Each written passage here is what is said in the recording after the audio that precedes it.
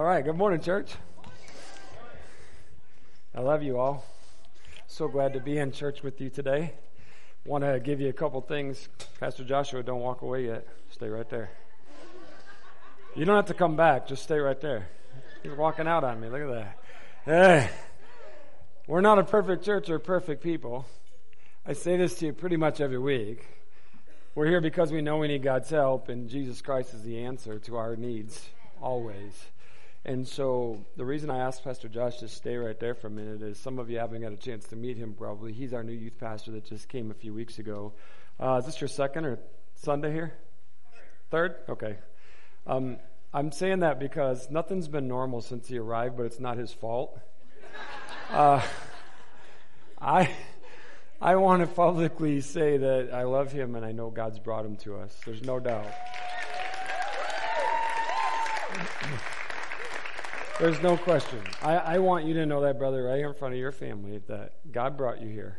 Nothing's been normal since you arrived, and I know that. Probably never will be. But God's good, and I'm glad you're here. Thank you, buddy.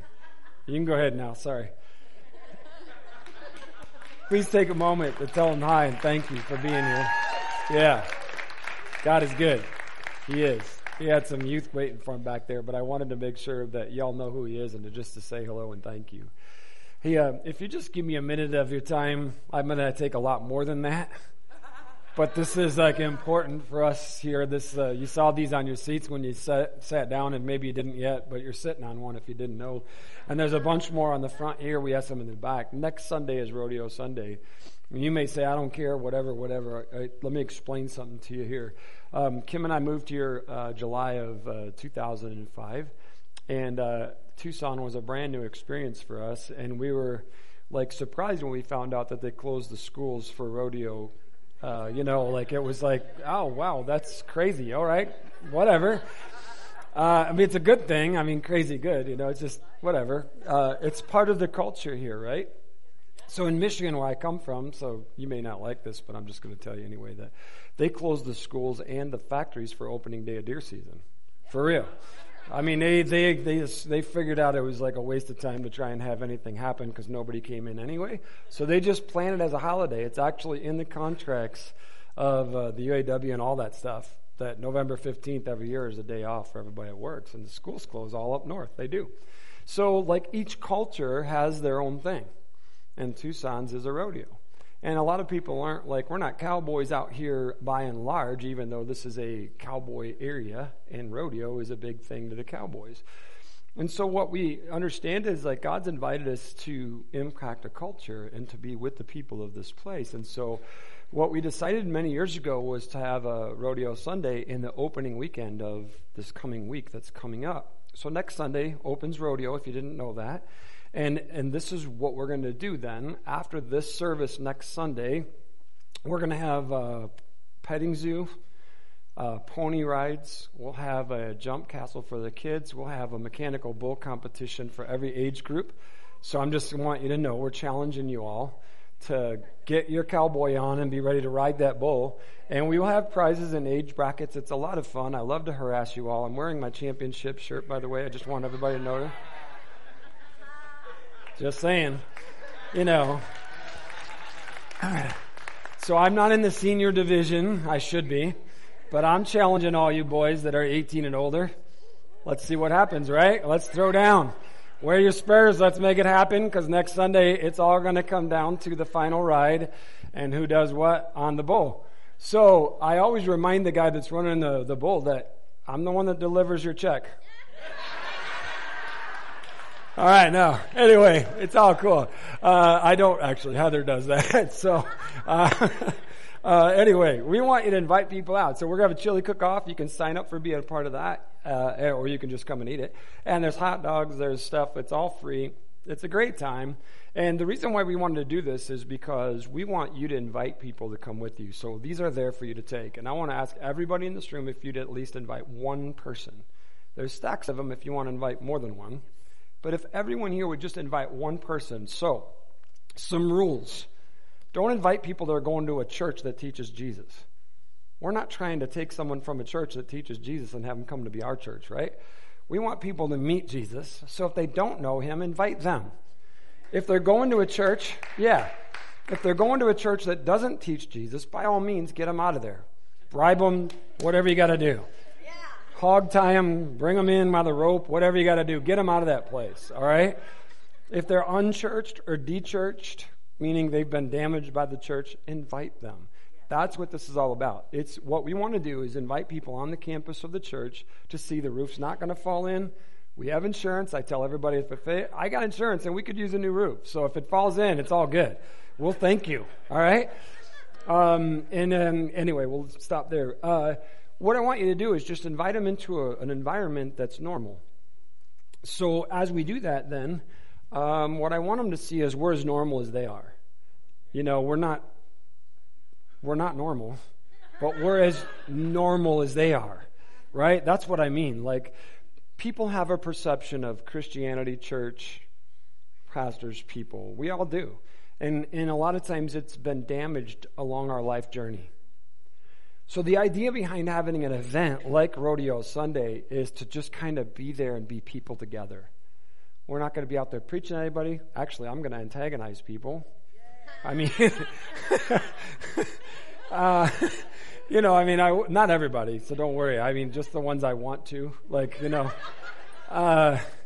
just to mess with people and stuff. So I just want you to know, like, the idea is to have fun, hang out, have some food, have a good time, see that we can enjoy life together as a church. And we want your friends to know that. So invite them and come on out. That's the idea. So please, I'm asking you, invite one person and invite a bunch of people. Somebody told me before, you're a pastor, just wants your church bigger. I was like, no, I want more people to know Jesus. All right? I want you to know that. Not getting awards or don't make more money because there's more people here. None of that stuff exists. That's not real. I don't care. But there's lost people that need Jesus, and I desperately care about that. And so when we are at Pima County's over 1 million people, then I want to see 1 million people say yes to Jesus, right? And so if you want to think that I want a bigger church, I do. I want 1 million people. Okay, that's for real. That's my heart. I want our church to be 1 million people because they said yes to Jesus. You follow that? All right. I don't care about me talking to them. I want them to follow him.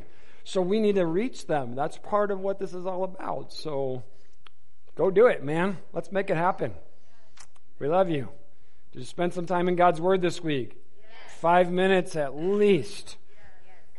5 days? All right. Share God's story with someone? Spend some time alone with him? You know what he's saying to you? Okay. So I want to tell you that thank you from the bottom of my heart from Kim and I. She's not here today. She's not feeling well. A lot going on. You know that. We're not the only ones going through stuff. I want all of you as a church to know. I know there are so many people going through so much stuff in our church. Health challenges, relational issues, family issues, marital problems, financial challenges. All right? So it's not about us and our situation. We have tried to live transparent lives before our people with you in life together all along. So when I talk about my wife's issues, it's just so that you are part of what's happening, so that you know not everybody's as transparent and open about what's going on in your life. But I want you to know that people around you are hurting. There's a lot going on. And there's things that I'm not even aware of, and there's enough that I am aware of that I know that it hurts. And there's so much going down. So, when I say that to you, I want you to know that our hearts have been incredibly blessed by your outpouring of love, your prayer, your support, your kindness to us has been overwhelmingly great. Thank you from the bottom of our hearts. My wife will have surgery this Thursday. Most of you probably read the thing that was posted. If you hadn't, this is not a long, detailed thing that when we talked to her doctor, the CT scan confirmed what she assumed, and that it is with all probability, it's cancer. It will not be affirmed or denied until the surgery takes place Thursday.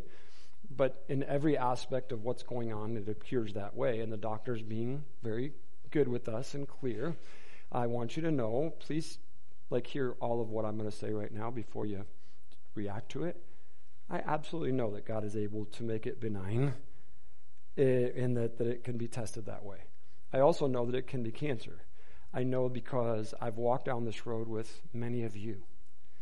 I've been with other pastors and their families. And because we're Christians doesn't make everything okay. What it does is it gives us the security and the foundation of going through stuff because of Christ in our life. So I am not unrealistic. I'm not cold. I'm not I trust God completely and know He heals, but most of the time He doesn't. Let's be honest, church. We pray for a lot of people and not many of them get healed, but God's there and He's going through it regardless. Right? So I want you to know that so that you're not discouraged or either way or blown away or whatever. God's in it. He's all over it. He's got it. So with that, I was not in my right mind last Sunday. All right, I confess that to you. And I wasn't in my right mind for 8 days where I was in whatever. Going from one extreme to the other of the loss of my wife to she's totally fine. And everything in between was in this brain.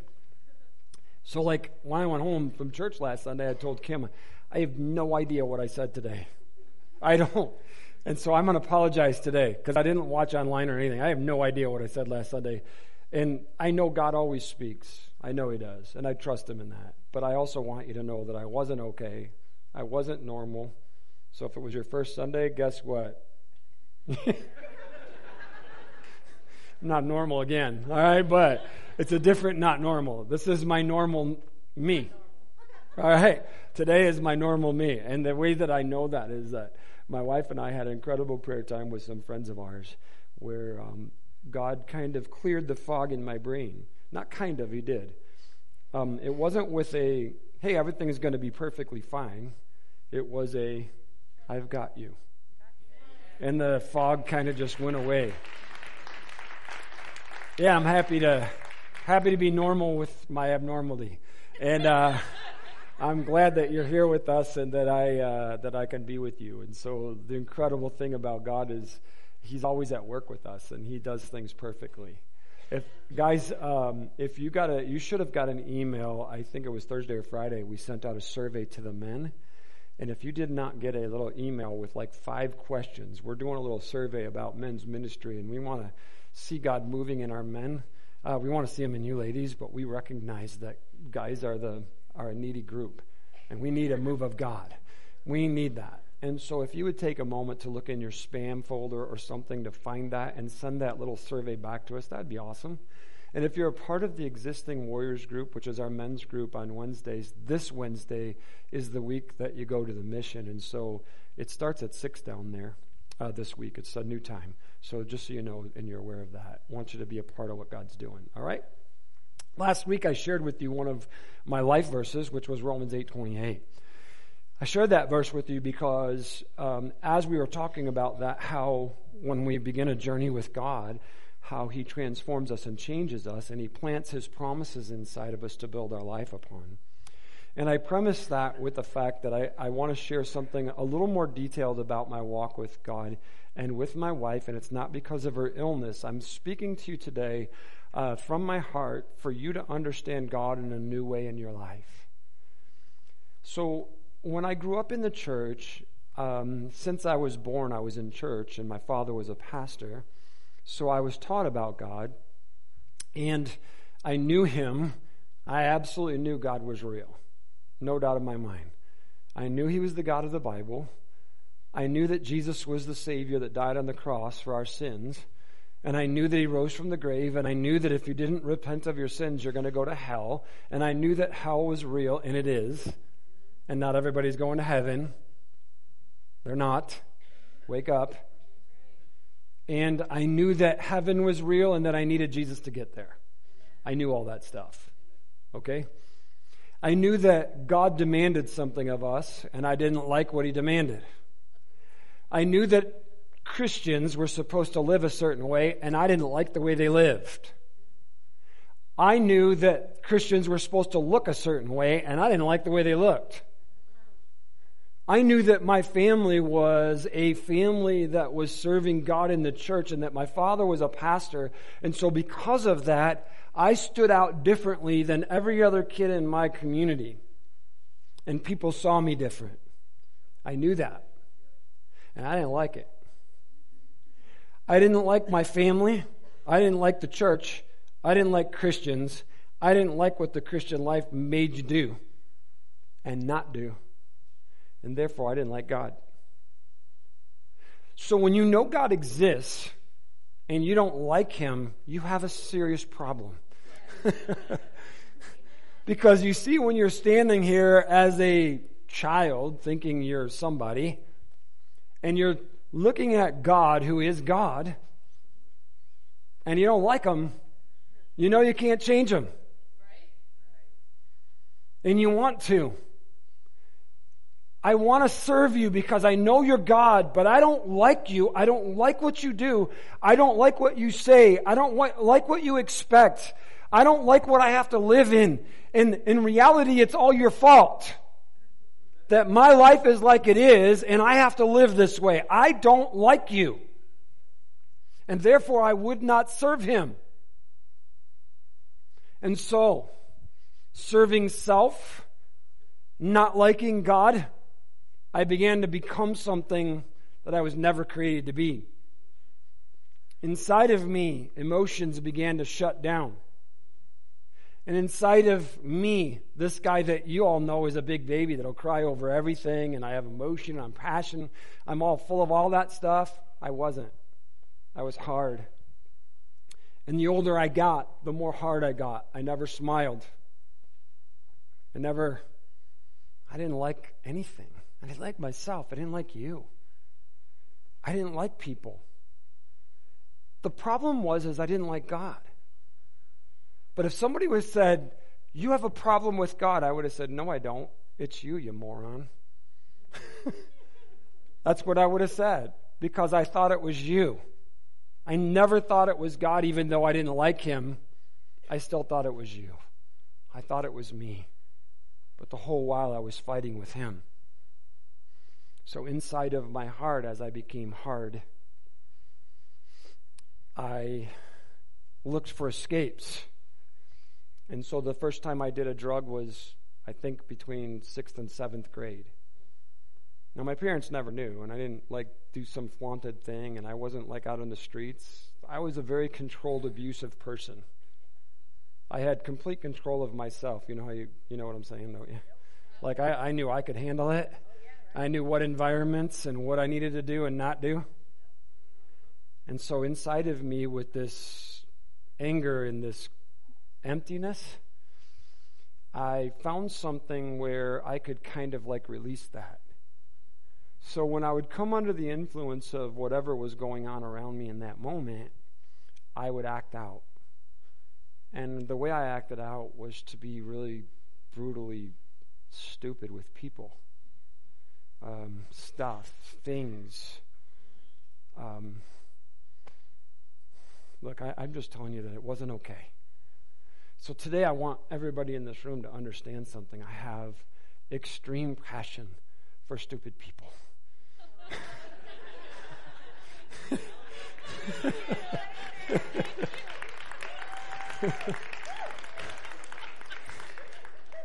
I was one. See, when you're stupid, you live for self, and you do dumb things, and you're mean to people, and you make dumb choices in life, and you hurt people, and you're doing all this stuff, and creating all these issues, and being a problem, but you're really just hurting. Please, church, hear me. What's actually happening is you're hurting, and they're wounded. They're not trying to be a jerk. They're not trying to be a moron. They're not trying to be obnoxious. They hurt. And they act out of that hurt in ways that offend us. If you just met me, you'd have wanted to hit me. I still don't know why somebody didn't punch me. I don't know why. I should have been. I mean, seriously, I'm not joking. I'm I don't even know why. You're why did you even they were probably in shock. I mean, I would literally walk by people and cuss at them. Like I didn't even know them. But I would look right at their face and cuss at them. I was hurting. So I would go to church all the time. I would be in church, and I was never there. I was there physically, but there was no way I was letting God talk to me. I didn't like him. I didn't want to hear what he had to say because I already knew what he had to say. And I didn't like what I knew he was going to talk to me about. So I was just like, I'm done. I was fishing, hunting, playing sports, all up here in my mind. It was all going on. I was an amazing guy in my mind. So that was my life, man. This is what I want you to know about this amazing God that loves you and me. That, he doesn't get frustrated with you and me. He loves us. And that he knew how I viewed him. He knew how I felt about him. He knew what I thought about him. And yet he still loved me. And he loved me so much that he pursued me anyway. Even in my obnoxiousness. Even when I blatantly would tell him no in his face. And here's what he did that is like such a God thing. I want you to know that he is beyond our comprehension amazing. You already know that I saw this blonde girl down the street. She lived down the road from us. It's crazy. She had the same address as we did. 715 Magnolia, 715 Helen. I could see her house since I was 4 years old. She lived her whole life there. But I'm a 16-year-old, and she's 15-year-old, and I see her, and I'm like, man, I like that, and so I'm pursuing her, right? And this is why I'm telling you how God is so cool, because my wife she was my girlfriend. I mean, she was my pursuit at that time, not even my girlfriend, but having not been raised in the church and not allowed to go to church by a claimed atheist father that didn't let her do that stuff and just told her when you get older you can ask questions. So, of course, I start to talk with her, and we begin in conversations, and it's crazy that most of her conversations was about God. What about God? What about church? What about the Bible? What about Jesus? See, this crazy, awesome God who knew I would not listen to a preacher, who I would not listen to in church, would begin to talk to me through a non-believing sinner girl who wanted to know him. He's amazing. Because she began to ask me questions that I wanted to answer for her that God was asking me. And so I got uncomfortable a lot of times, I want you to know. Because when someone's saying what does the Bible say about this? And what does it mean that Jesus died on the cross? And what does it mean to be saved and to live for God? And what does that mean? And you're like, I want to talk to you because I like you. But man, I don't like this topic. And so sometimes I would defer to my mom. Just ask my mom. But I want you to know this amazing God who loves us, loved me so much that he began to get inside of me and work inside out in what is completely non-traditional, that he was speaking to me through a non-believing, I mean this kindly, ignorant of God person to break down the walls of what I thought he was. So fast forward to when we were 19 years old. I thought I had an ulcer in my stomach because I was a miserable person. The only thing that made me smile was Kim. She was someone I wanted to spend my life with. She's the only thing I cared about. Didn't like anyone else or anything about life. Didn't like God still.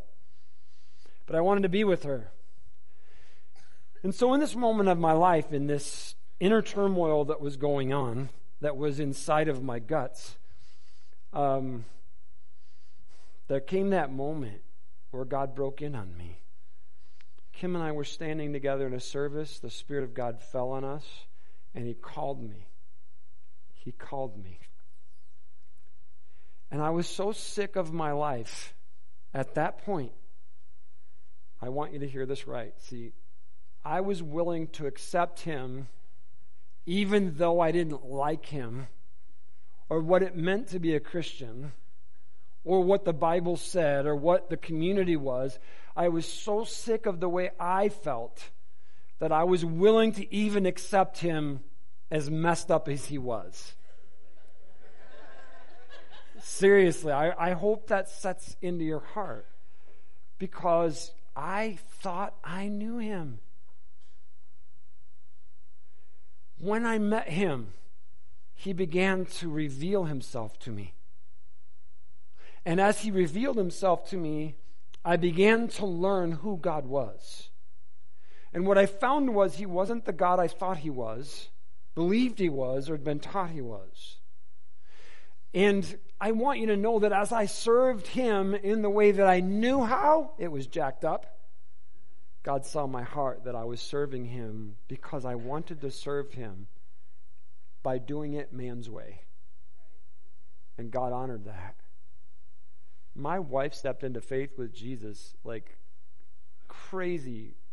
Like, she stepped out of the world into this legalistic holiness life, and she bought it.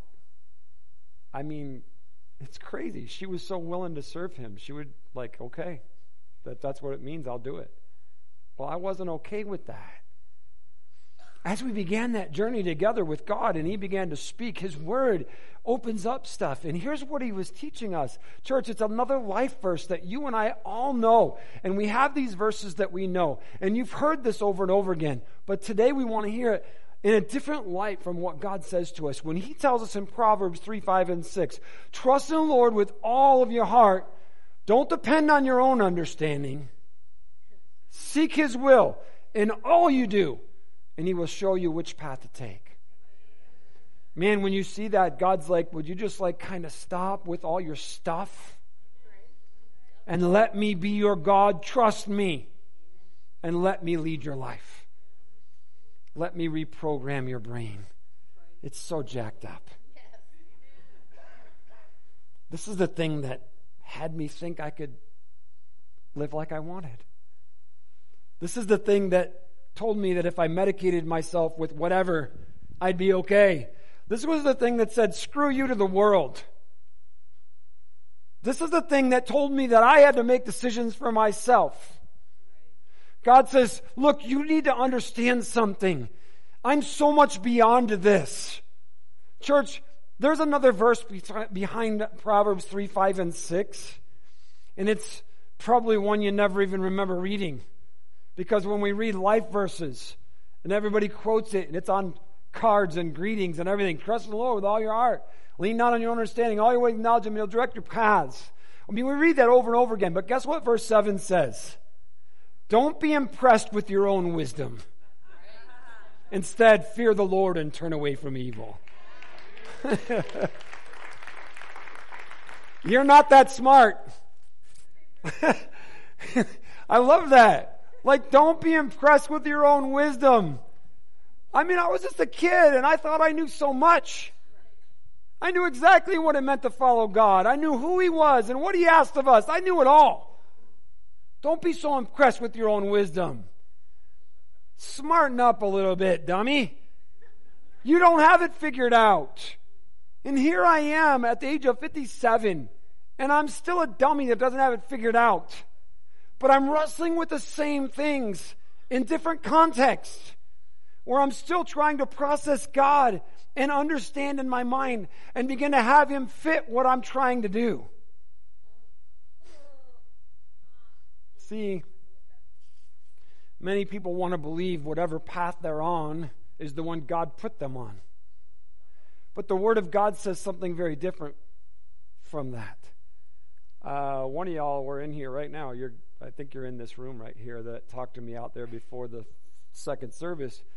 And he said something, because he hadn't been to church in a while. So, brother, I'm not identifying you, so just sit there and act like it's somebody else, okay? But I got to say this, because it goes right with the message. It was quite funny.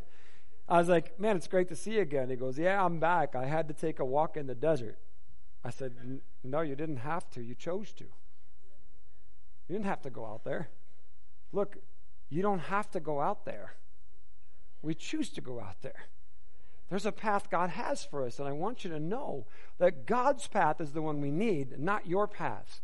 Your path is what screwed you up in the first place. Okay, seriously. God's telling us something. Seek His will in all you do, and He will show you which path to take. Seek His will.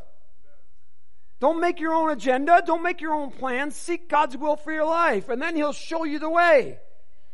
We're inviting God to be with us on our plan. We're asking Him to come along on our journey. We're saying, God, I'm going to take this road. Come on, lead me. Right? Come on, I mean, we're Christians here. And here's the thing, the only way to be on the path for God is for you continually seeking Him. As soon as you stop seeking Him, you're back to self. And when it's self, it's screwed up. And self picks the wrong path every time. That's why He tells us we have to continually seek Him. Jesus said, you're not going to be alone. I'm sending you the Holy Spirit. He's going to guide you. Why? He says you can't make it on your own. The only way you're going to ever stay on the right path is if you let the Holy Spirit lead your life. And there's this wrestling going on inside of us. God's Word says, don't be arrogant about making your choices. You're not that smart. Come on. In walking with God, as we walk through this life, there are some clear choices. You know this. Anybody that's been saved or walked with God for some time, when God speaks to you, there's some clear choices that you already know. Okay, God's saying do this or don't do that. Right? Have you had that experience? So there's also those times where it's not that clear. We want it to be that clear, but it's not that clear. And we're like, I don't know what to do. What am I supposed to do? And usually when we get to the point where we say, I'm not sure what to do, I don't know what to do, we revert back to self. So let's revert back to the scriptures we read last week. I'm not going to read them to you in John 10 again. But it's a story about Jesus being the shepherd, where He says, my sheep know my voice, and I call them by name. They won't follow the voice of a stranger, because the stranger's not okay. They know me, they know my voice, and they'll follow me. Right? Okay. So Jesus says that when we belong to Him, He actually walks in front of us. He walks in front of us. And I hear His voice, so I follow. So when He says, Dave, walk this way, it's not like, hey, God, where am I supposed to go? What am I supposed to do? How's this supposed to work? And I begin to process things in my mind because I'm like, well, if it does this or it needs to do that, or if this works this way or that works this way, then I'm going to know what decision to make. And I'm all confused in my brain, and I keep doing all this up here. Anybody have that problem with your mind where you're just overanalyzing? Okay, relax, everybody. Just take a deep breath for a second. He's leading. He's leading. He's leading. Here's the problem. As Christians, when we come to that point and stuff, there comes these moments of surrender in our life where we have to actually surrender leadership to Him. And as we walk through our Christian life, a lot of times we're still wrestling for control with God. We know who He is. We want to serve Him. We want to be obedient. We want to do everything He says. Therefore, we're asking Him to show us the way while we tell Him what way that is. If you assess your prayer times, and I do this a lot of times for myself because I write out my prayers for the discipline of knowing what I'm saying. But if you would assess your prayers, you would realize that actually what we're doing most of the time is telling God how our life could be better if He would move in these areas and in these ways. I mean, seriously, just think about it. When we pray, we're asking for His will to be done, but we want His will for my life to be better, easier, more comfortable. Anybody say amen to that? I mean, I do. I'm confessing that. That's what I want. I want it better and easier and more enjoyable. Amen. I do. But it doesn't do that. But if you listen to my prayers, you would think that's how I'm serving God and that's what I want from Him. And so what I realize is that when I look back in the scriptures that He says, trust in the Lord with all of your heart. Don't lean on your own understanding. In all your ways acknowledge Him, and then He will show you the right path. So I really do most of the time think I know what path to take. I really do. Because I'm a logical man. And I can figure it out. So I'm going to make the right choices and go down this road, and I already know God's going to be there with me because it's the right way to go. So how do I know when I don't know? When it's not that clear, how am I going to know? This is what he tells me. Trust him in all you do, and he will show you the right path. Trust him in all you do, and he will show you the right path. Oh, so I'm supposed to be doing for you already. And in my doing for you already, you'll show me the right path. So there's this interactive life of living for God, and that's where the path is known. Most of us want him to show us before we walk. See, if we're waiting for God's revelation, what I mean by that is we want God to reveal what it is. So if God says, tomorrow morning when you get up, I want you to wake up at 7, go to Circle K, fill up your tank, drive over to Starbucks and pick up your latte, head into work and be there 5 minutes early. I want you to say hi to Sue because she's having a rough week. I want you to be nice to this coworker right here. I know they're a moron and they're really treating you bad, but I want you to go over there and just greet them kindly tomorrow. Then I want you to do your job, come home, be happy when you walk in the door, and then you're going to have a good night's rest. If God said that to you, that would be revelation, and every one of us wants that, but it would require no faith whatsoever. Because then I'd only be responding to what I know God wants me to do, and I'd be acting out his plan. What God actually says to us is, trust me, step in, and let's do this. So he says, do you trust me if you don't wake up tomorrow morning? Do you trust me if you don't have money to put gas in your car tomorrow?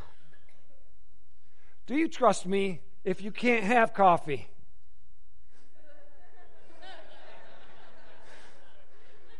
Do you trust me if you show up late for work tomorrow? Do you trust me if those workers around you all hate you tomorrow? Do you trust me if you get in an accident on your way home tomorrow? Do you trust me? See, we're wanting the revelation of good, kind, gentle, better. But life isn't that way. God says, will you trust me? Don't lean on your own understanding. Don't use your own logic and conclusions to come to the answers of stuff. See, when we read in this verse, there's 2 verses in Romans 12 that are kind of like people's life verses. You've read them on cards and devotionals. You've heard people preach on them. So we already hear these things and we have our perception of what they mean to us. So I already know I'm going to read it to you and you're going to automatically start thinking stuff. So can you just like right now take control of your brain? This is a good practice exercise and stop it. Listen to what God's saying to us right now. I want you to hear what God is saying. Don't even look at the screen if it's up there. Listen. Dear brothers and sisters, I plead with you to give your bodies to God because of all he has done for you. Let them be a living and holy sacrifice, the kind he will find acceptable. This is truly the way to worship him. Don't copy the behavior and customs of this world, but let God transform you into a new person by changing the way you think. Then you will learn to know God's will for you, which is good and pleasing and perfect. Man, when you hear God's word, it's amazing. See, when we hear the fullness of God's word, it speaks to us. These are familiar verses, and we've all applied them in our lives in various ways. But the challenge here is to recall our minds to Old Testament covenant. That's what this is based on. When he tells us, you understand there was a sacrificial system, the only way you could come to God was to bring a sacrifice that was actually killed, offered to God as an offering to him in order to have relationship. So in this context of what God's speaking to us, he's saying, look, here, get that vision in your mind. He says, now this is what you need to do. You need to bring yourself and put yourself on that sacrificial altar as an offering to God, like I'm dead. I'm all yours. It's no longer about me. It's all about you. I want relationship with you above all things. Did you hear me, church? God, I want relationship with you above all things. And altar. He says, this is the way you really worship Him. It's not about just singing songs and raising your hands, which is good. I'm not denying that. The way you actually worship God is to live a sacrificed life. A sacrificed life surrendered on the altar. So he says, what does that look like? Well, for one thing, don't copy the behaviors and customs of the world. Hello? Come on, man. We were like that. It was all about me. It was self-centeredness. We made all those decisions. We lived. You know how the world makes decisions? Is my life going to be better if I do this? Will I be more comfortable in that environment? How might my life improve if I... See, this is the way the world views life, and this is how the world responds. Here's God saying to us, you don't live like that anymore. That's not the way you do it. See, honestly, like everybody in this room, you already know this. Usually, money makes decisions. Comfort makes decisions. Better makes my decisions. So I make my decision based on those values, which is self. God says, your life now belongs to me. And therefore, the decisions you are going to make need to be made by surrender to me. Your all is here on this altar, and I'm going to change the way you think. That's how you're going to get to know what I have for you. So, let God transform you into a new person by changing the way we think. Okay? So you hear the similarities between Proverbs 3 and this. Trust the Lord with all your heart, lean not on your own understanding, and all your ways acknowledge Him, but direct your paths. Don't think you're that smart. You're not. Fear God. Okay. That was just an abbreviated version. All right. So God says you need your mind remade. Your mind's jacked up. Now I look back in my life, and we're a part of our culture, you know. Culture, I'm not blaming culture, I'm blaming sin, but our culture is based in sin. And therefore, our culture has formed all of us into this self-centeredness. And so we've processed everything, and so now we're walking with God, and we're still processing things the same way. But I need my mind transformed. But I've been making decisions all my life, and God doesn't want us to just check our brain at the door.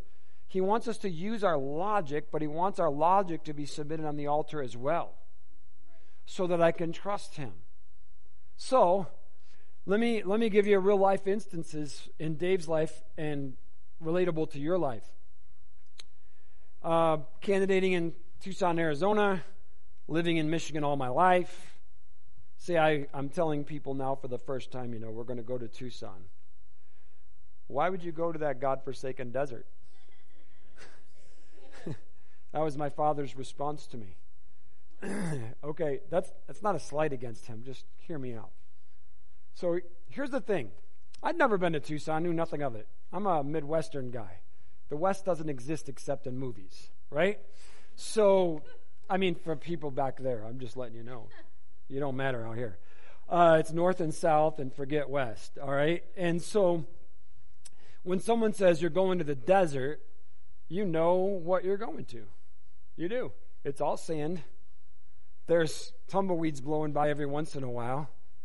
Vultures are circling in the sky. And you're going to die. All right? So when someone says you're going to the desert, I want you to know that's the exact vision you have if that's where you come from. So even when we were invited and we're like, you're going to the desert, in Dave's mind, I was seeing sand, tumbleweeds, cow skulls laying there, vultures in the sky, and I knew what I was coming to until I showed up. And it was nothing like I thought. Nobody said anything about mountains. And I wasn't leaving green. There's green all around us.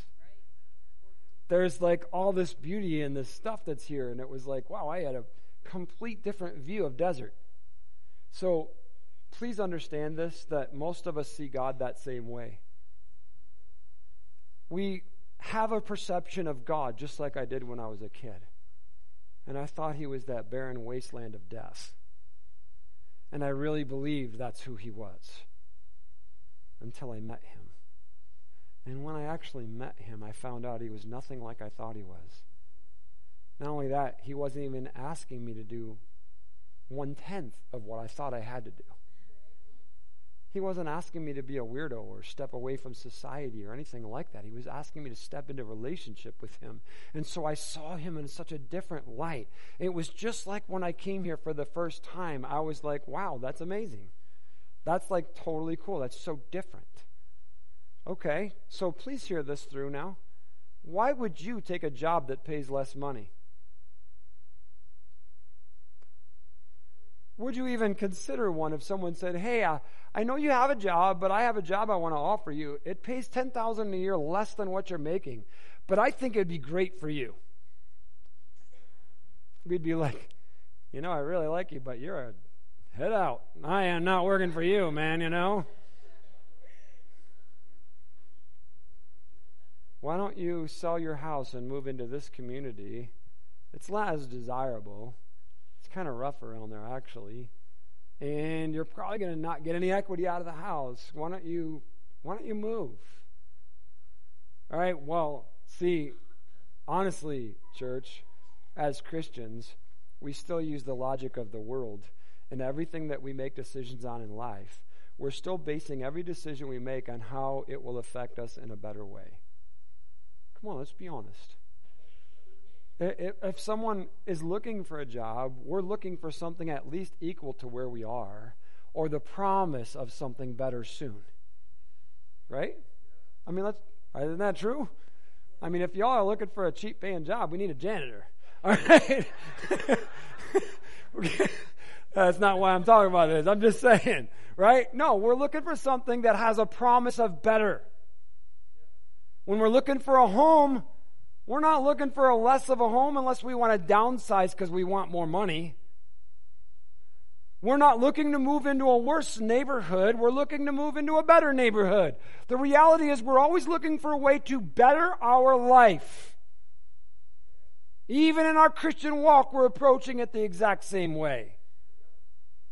And yet God says, hey, would you put yourself on this altar and say yes to me? When's the last time you asked him anything about life decisions other than, God, we need a new house and I'd really like to live in Silverado Hills. That'd be awesome. Thank you. That's on the east side. It's the only one I could think of in my mind, just so you know. You know, I like to live here. I want to live there. And God, we need a new home. And so, I mean, if I'm going to live there, I'm going to need this at work. God, I trust you completely, and I know you have good things planned for me. I'm one of your kids, and you own it all, and so it's just claiming my inheritance because of who I am. And so, God, make my life better. God, I have a problem, and so I already know you're going to fix it, and I believe you are going to fix it, and this is the way it's going to work out. So I give you glory now because that's the way it's going to be when it's over with. It's going to be better. You hear me, church? See, we're trusting God with our own logic, assuming that the only thing that can come to us from God will be better. But let God transform you into a new person by changing the way you think. Then you will learn to know God's will for you, which is good, pleasing, and perfect. We have to change the way we think. So all of you that have been here for a while, you already know about my crying and begging God not to make me come here, so I'm not going to bore you with that story. You're welcome. I'm going to tell you something more. I don't know who said thank you, but you're probably in this part of the story, okay? All right. You ready? So, I was serving at a church, my wife and I, we were pastoring a church in Michigan for 12 years. We went to that church. We had served in one church for 6 years. Then we went to this church, New Beginnings, for 12 years. When we arrived, it was my first time full-time ministry. The church transformed. We transformed. God did amazing work in us.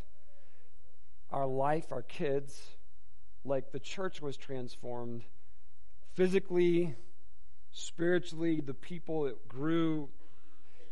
It was a great place. I'm being honest with you. It was a great place. God said, I need you to stop serving me here. You need to resign. And I wrestled with God for 6 months with my emotions. That can't be you. That can't be what you're saying. I'm misinterpreting something. I have this vision, and I know it's here.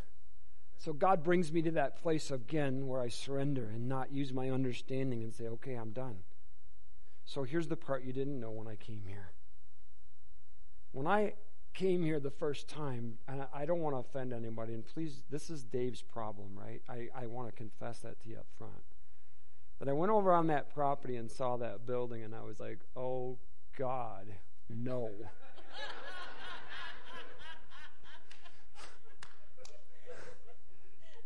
I saw it was like a dump. I mean, there was crap everywhere. It was old and broken. And I was like, all I see is projects and work. All I see is this need of coming into the, at least 30 years newer than where it was. And I have this desire for everything to be the best for God. I do. It's a genuine desire for that. And I saw this place and I was like, God, it's a wreck. The sanctuary's purple. What in the world? Why? It was purple. I'm just telling you. And it was like, what? And, oh, dear God, what are we doing here? And it was part of the reason why I was sobbing and saying no. Because, see, when I look, I've never treated ministry as a career. I want to be honest with you. I don't look at it like, how can I better my life? That's ridiculous. It's a call of God. And I want to serve Him wherever He wants me. But my flesh, myself, was like, not this. God, we've done this. For 12 years, we've gone through this. And it's finally a place, and the church was at a place where people were happy to bring their family and friends and see it. It was a beautiful church, great people. We had no mortgage. It was paid for. And all that stuff. And I'm like, God, this dump is $1 million. There's a debt. The mortgage is $6,000 a month, and it's a dump. God, how will we ever survive here? And again, please, no offense. This is not to the person that said thank you. But I met some of the people, and I felt the same way about them as I did the property. I'm sorry. I already told you this was an issue with Dave, all right? I already told you that. So that's no offense to anyone. I'm just telling you, I'm being honest, that when I saw it in my flesh, I was saying, that's a wreck. They're a wreck. This place is horrible. Get me out of here. Because you see, as I processed it through my human logic and intellect, I'm like, I know what's in front of me, God. I know. I know that if you call me here, it's going to be never-ending projects. It's going to be people needing you, which means me, which I hate. All right. Dear God, no. That's why I was sobbing in the room, all right? Had nothing to do with the cactus in the desert. It had everything to do with you and your building, all right? I love you, all right? Okay, so why am I even telling you that? Because you see, when we read that scripture of God's word and what He says to us in there, He says, then you will learn to know God's will for you. When is that? When you climb up on that altar of sacrifice and say, I'm all yours. I'm done. Not what I think, not what I want. I'm not looking for better. I just want you. And see, when we read that scripture and it says, then you will learn to know God's will for you, which is good, pleasing, and perfect, rarely does it look good, pleasing, and perfect in the moment. See, human logic sees things through our flesh. And the only way we want to see things if it's better, pleasing, and good. God's will is that. No matter how it feels or looks or what you experience. And so today it's pretty easy to look back and say, yay, God, you're awesome. I love it here. What a campus. What a facility. What a group of people. You guys are the best.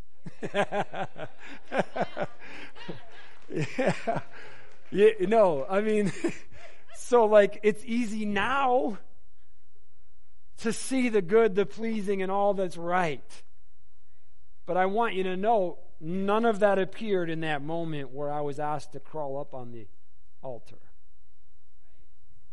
My human logic was screaming, don't do it. That sucks. Horrible. That's the God you remember when you were a kid. He wants to squish you. Up here, right? So whatever you're facing right now, I want you to know that it may look horrible. It may feel bad. It may suck. It may be anything but perfect in your mind. But He is. And you're not going to know His will until you crawl up on that altar. And it's not just a one-time crawl.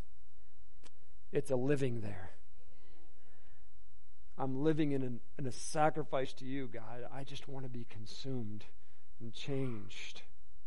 I want to be all yours. And so I empty myself again. I'm all yours. I'm all yours. There it is. There it is. No longer do I want it to be processed through the filter of me. I want it to be you, God. No matter how it feels right now. No matter how it looks. No matter how I'm looking and saying like, no, anything but this. See, our brain tells us that. Okay, God. I got to finish because we're almost there, and I want to give you your action steps, but I want to ask you a couple things. Like, I want you to know this more than ask you something. Wherever you're working right now, it matters to God. You're not there by chance. So stop looking at it like it's an obstacle or a prison, or even if you're in prison. I mean, let God work with you where you are.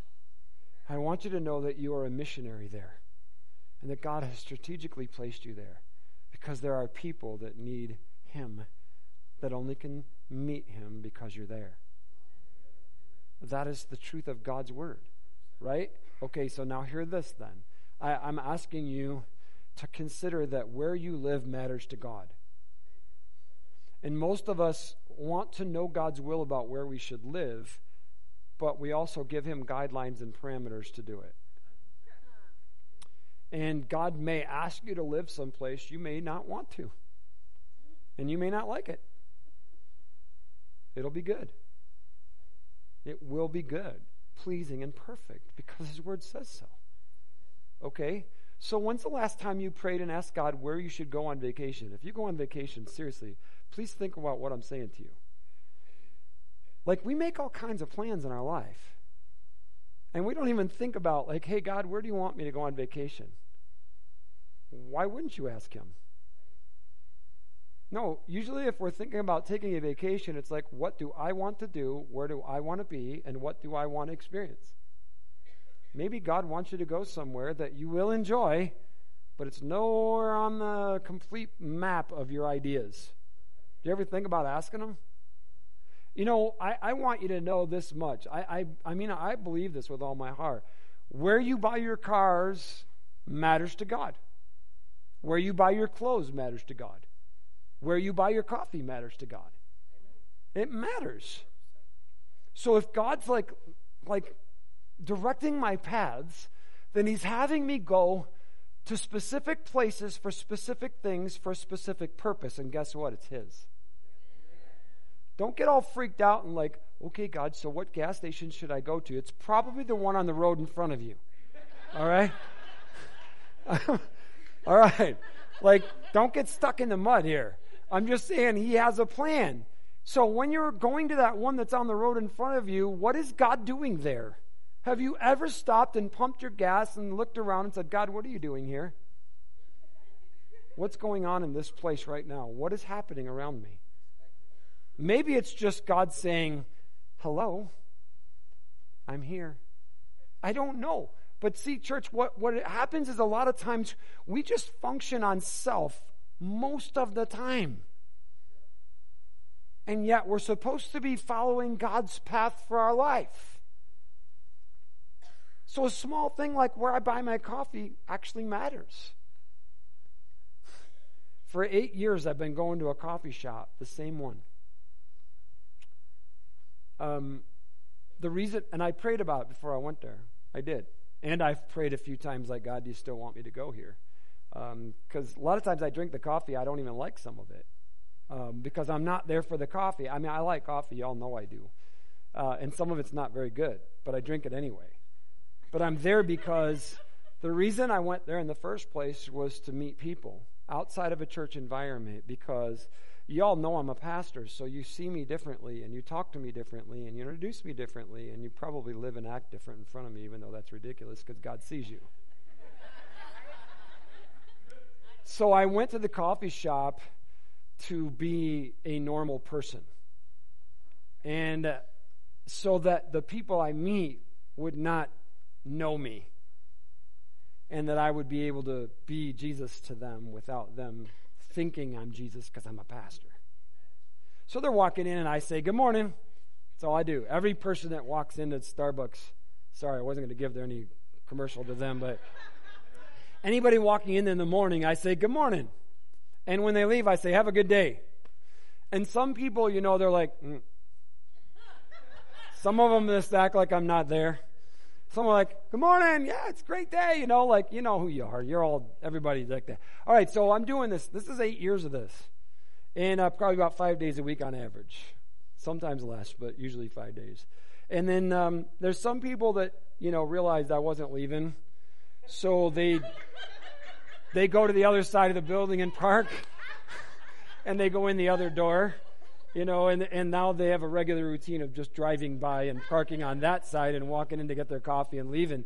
Even though this is the mobile door, they'll still walk the long walk just so they don't want it to see me, right?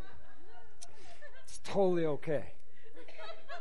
I'm really comfortable with that. I think it's funny. I do. I think it's their loss. So, you know, it's like, hey, whatever. Anyway, so I'm telling this for a reason. I really am. And it goes along with what we're talking about here. So I have prayed about it. I believe God's asked me to do this. So this, just saying good morning to people, caused them, like people walking by, to go into the baristas in there, and they're like, what's up with the dude on the patio? You know, we don't know. He doesn't work for us. You know, one of those. So then, you know, people will walk by and say, do you work? Like, yep, I do. Yeah, okay. Because they just think I live at the coffee shop, you know, because I'm there every morning. Yeah, I do. I have a job. Yeah, really? Okay. Well, that's cool. Well, have a good day. Yeah. Then they're by like, hey, what do you do anyway? Well, I pastor a church, and have a good day. Seriously, church, but this is what happens. Sooner or later, they come back over, and they're like, if you don't mind, you know, we're going through something. Would you pray for my family? You know, I got some things I need to talk about. Would you mind if I just sat down here with you? I said, oh, mind at all. That's why I'm here. And I've watched God work in people's lives. I've prayed with people on the patio of Starbucks. I've seen people give their life to Christ. Some of those people come to this church today. They're members. They've been baptized. Their life has changed. And all that's going on simply by saying, God, where do you want me to have coffee? I'm like, man, that's crazy. And if I was living for self, honestly, I mean this, yeah, you know, I got problems. I wouldn't do that. I wouldn't do that. I wouldn't go there for that reason. I would ignore them, most of them. I'd be like, I just want to be by myself right now and not have anybody ask me for anything or want something. Leave me alone. But then God's like, just say good morning. And you know what I end up doing? I love it. I love it. I want to interact with them. I see them walk by with their grumpy looks or their problems, they're dragging their feet or their happy faces. And I'm like, God, you know everything going on in their life. Every detail. And you love them. Even the one that goes by like this. Every day. Every day I see him. Every day. For a while I just let him go. I'm like, I'm not even going to make him make the effort. And then I'm like, nah, I'm going to do that anyway. Good morning. I yell at him because he's way down there.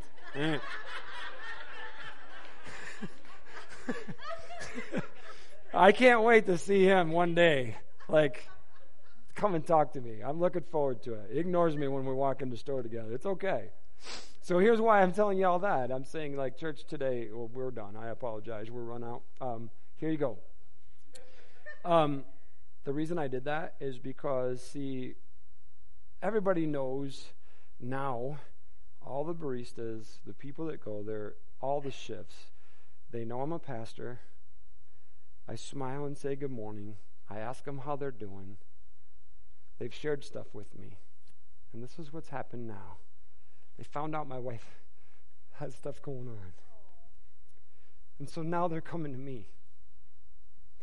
And they're reaching out. And they're like, hey, how's your wife doing? What's going on? Are you okay? We're praying for you. We want to know, is there any way we can help? I'm talking about people that are just simply working jobs. I'm talking about people that just walk in the door. And I look back and I'm sitting there like, God, you're so amazing at how you work in so many ways. And how that people can begin to see him in a different light when we actually live on the altar to him. This is not about Dave. It's the absence of Dave. It's like God has an opportunity through my brokenness, through my wife's issue, to reach out to people in absolute love and to have people feel that and experience life with you and understand something they've never had a clue before about, that Christian people serving God hurt. They're normal. Life's tough at times. Okay, church, I want you to know that God loves you. I guarantee you God is not the God you think he is. He's more. Stop holding him to your standards. Surrender to him and let him direct your life. I'm done. Altar's open. Would you stand? I apologize for the few minutes over, but I want you to know God loves you.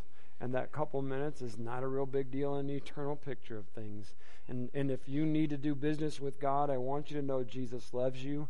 If you're not saved this morning, Jesus is not who you think he is. He's probably not even who you've been told he is. He's more, and you need him. If you don't know him, would you come and receive him? Meet him for yourself. Those of you that are walking with God, whatever you're facing, I want you to know he is here with you, and he's waiting for you to crawl up on that altar and say, I'm all yours. It's all you. Show me the way. And he will. Father, we love you. Thank you so much for your word, the profound beauty of the promises of God. What it means to surrender and live for you is incredible. We're yours. We're all in. We're all yours. Have your way. We trust you. The brothers and sisters that are hurting, going through stuff, God, we trust you. We're looking for our next step. We walk in it with you, and we give you glory today in Jesus' name. Amen. Thank you guys for being here today. Yeah, God is good, man. Take those cards with you. There's a bunch up here, too. Invite some people to come back with you. Hey, God bless you guys.